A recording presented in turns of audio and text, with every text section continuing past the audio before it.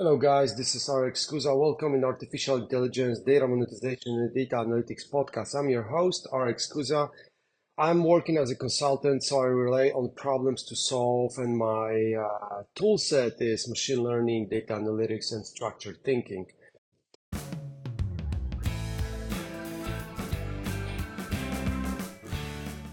Today in this podcast, I would like to briefly discuss situations that I actually spent quite a bit of time recently, which is how artificial intelligence, machine learning changed banking industry, how banks are currently leveraging AI to drive transformative changes in their operations. Those who already listen to my podcast, they know that I really care about case studies is something what is happening right now. I'm not that really focus on future of artificial intelligence. So you can always be sure in my podcast there will be a lot about what's going on right now. And I wanted to start with the bold thesis, bold statement that according to the research that Business Insider did a couple years ago, banking are going to save more money in middle office operations than front office and back office. Middle office operations is mostly anti-fraud and risk management. That's where banks are actually bringing the most possible savings and improvements. When it comes to front office, which is conversational banking or what we call customer centricity, that's also very important. Around $200 billion can be saved there in banks within the next few years. I don't really care about those amounts that much, like the size of the change. So middle office is more than $200 billion. Front office is around $200 billion of potential savings, but back office is only 31. So those numbers are telling us a lot. First of all, banks are not looking so much for like something that changes their back office. One of the reasons behind that is legislation and unclear rules. By the way, I want to mention that we have a frameworks that are very general, but they try to regulate, maybe not regulate, but kind of put frames on what banks can do. OECD, for instance, with the headquarters in Paris, or European Union rules like European Union AI Act, those are defining at least 5 to 10 different areas of artificial intelligence development, and those institutions are providing guidance of how that can be actually delivered. The AI biased, free, fair can be delivered. For instance, OECD is asking for solutions, AI solutions that can be challenged by us customers. So there are frameworks, but the problem is, the challenge is that those frameworks are very general. So it's very hard for companies to interpret them or understand them very precisely. That's why we won't see a lot of changes in back office of banks, but we will see a lot of changes in anti-fraud and risk. And I'll tell you in a minute why. And you will see a lot of changes in conversational banking. One of the example, you can already experience is Wells Fargo Bank. When you are a Wells Fargo mobile app user, when you log in, you can see a chat. Why is that? That's the first reason that banks are going into conversational banking. It's it's obviously making our life convenient, but it's not the main point. The main point is to remove jobs that we need to do, automate those jobs so banks can save on the operational activities, and we can face a lot of improvements. So imagine the simple situation when you want to check your account number and routing number before chat in Wells Fargo app.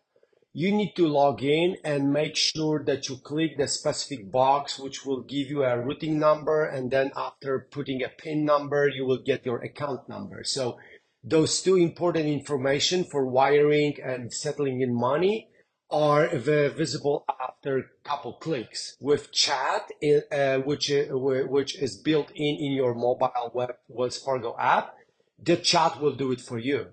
So from our perspective, the job is removed by the app.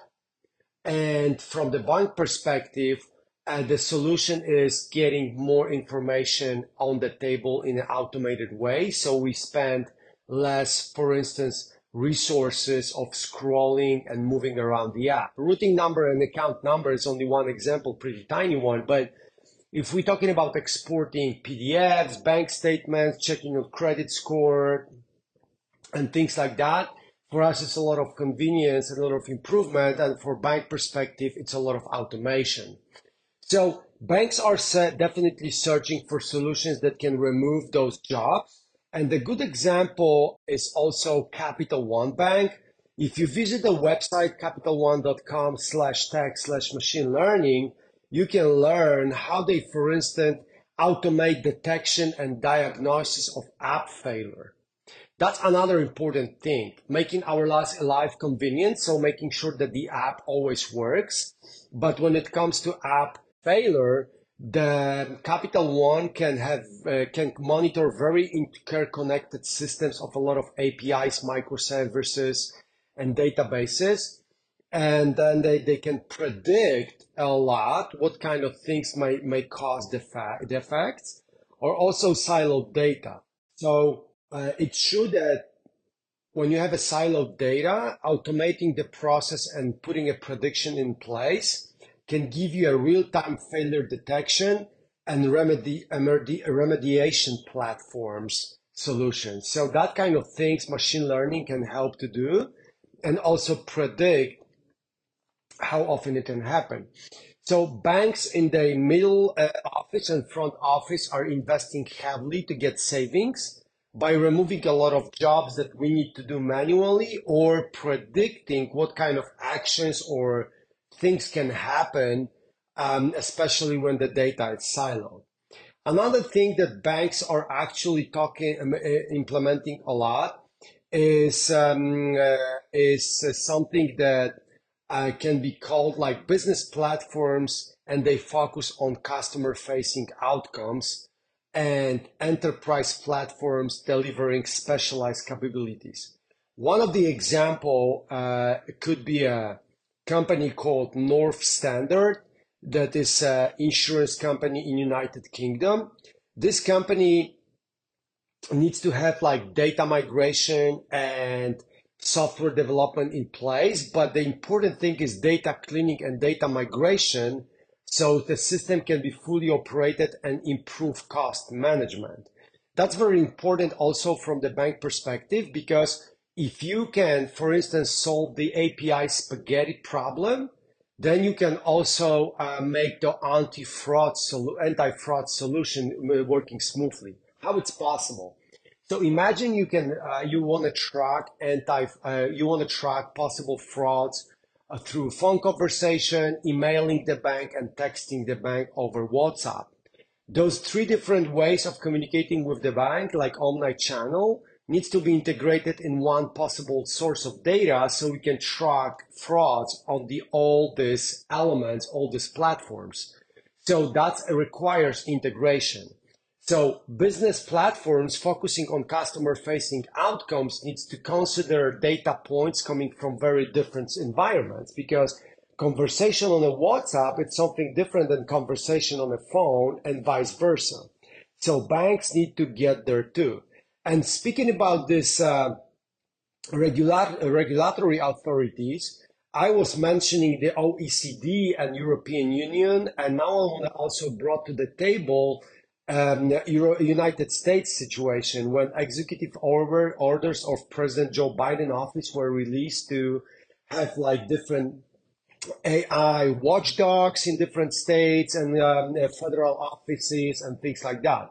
So we have a lot of friction in this kind of area. So banks will never take too much risk. So we won't see a lot of changes, AI powered changes in back office, because if somebody is going to implement like different way of withdrawing or deposit clearing, and eventually it will end up that it's not legally bonding, or it's questionable if that operations are legal, the banks will need to undo the investments.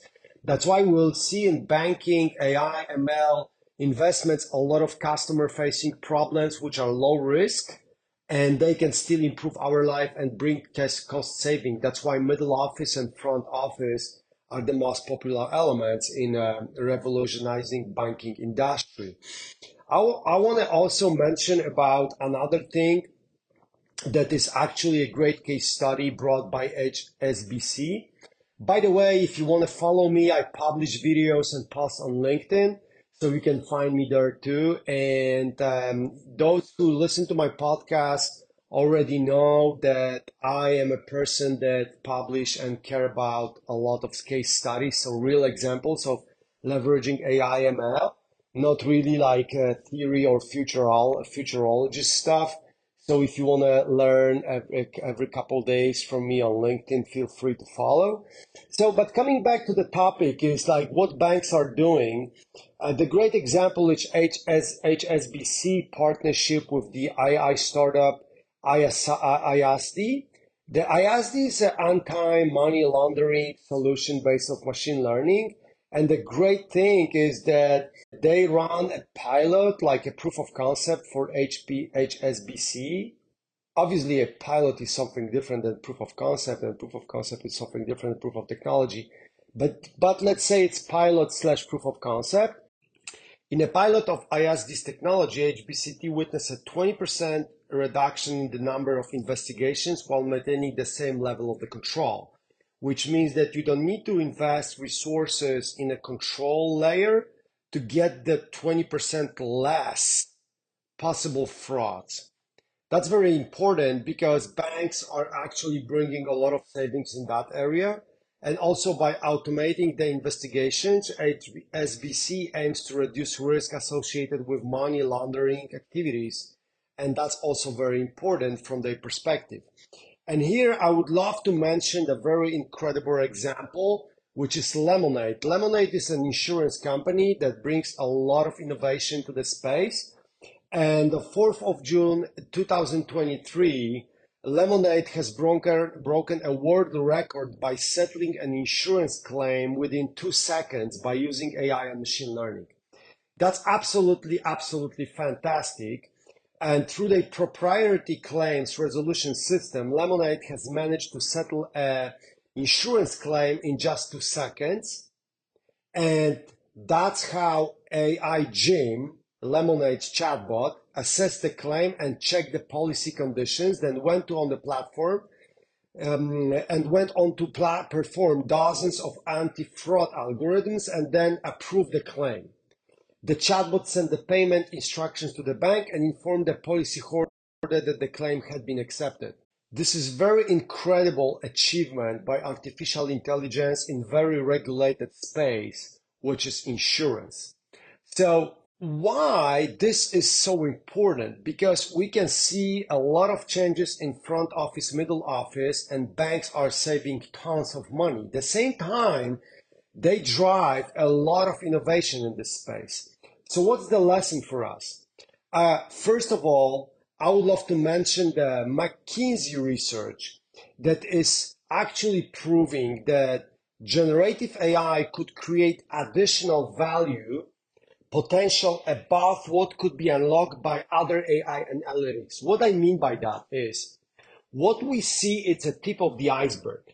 So for instance, if you want to add ChatGPT or generative AI solutions into your processes and for instance, set up the chatbot that can conduct claims like Lemonade did. I'm not saying the Lemonade did what the generative AI because they did it differently, but I want to say like if you want to achieve similar results through generative AI, we need to remember that more than 60% of the results rely on advanced analytics and traditional machine learning and deep learning, which means you need to have data in place. And data in place, what I mean by that, that data needs to be good enough quality, which basically is connected to data governance framework. So if you don't have data governance framework in place, like for instance, accuracy, completeness, consistency, timeless validity, and uniqueness of data, you will be facing a lot of troubles introducing traditional machine learning. And traditional machine learning is only a second layer to using generative AI, which can only work on top of that. Across the banking industry, the technology could deliver value equal to additional 200 to 400 billion dollars. Doesn't matter how big is the amount, is a huge amount annually if the use cases are fully implemented.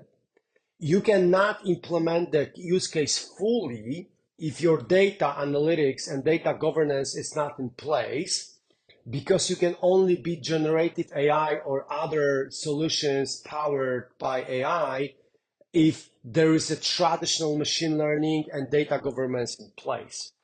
15 to 40% of value will be flowing to you from generative AI, but the rest depends on traditional analytics and traditional machine learning. So that's very important lesson from what the banking industry is facing right now, even considering the regulatory frameworks.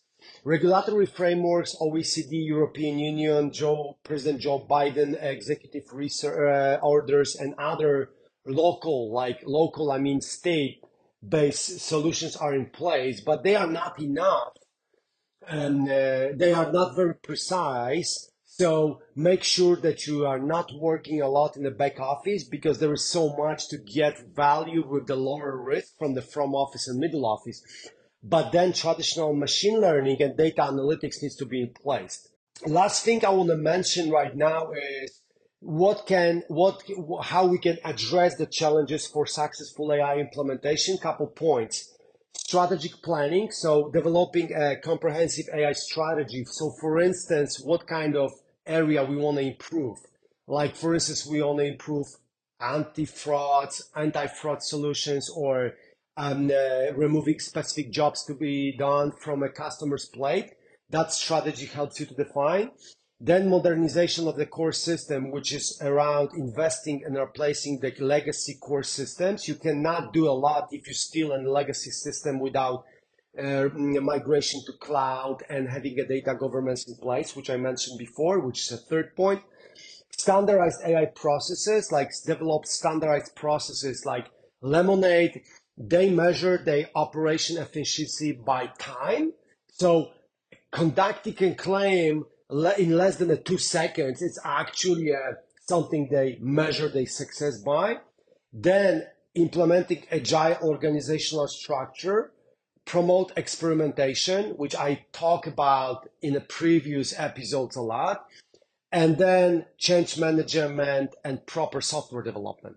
So I know those 12 points are general, and we could spend like another 10 episodes on them, but I just want to make sure that I give you a little bit of the condensed rules, what should be in place to make sure that this 40% more of operational efficiency can be introduced to your business from generative AI. Because if you want to get it, you need to have foundations in place.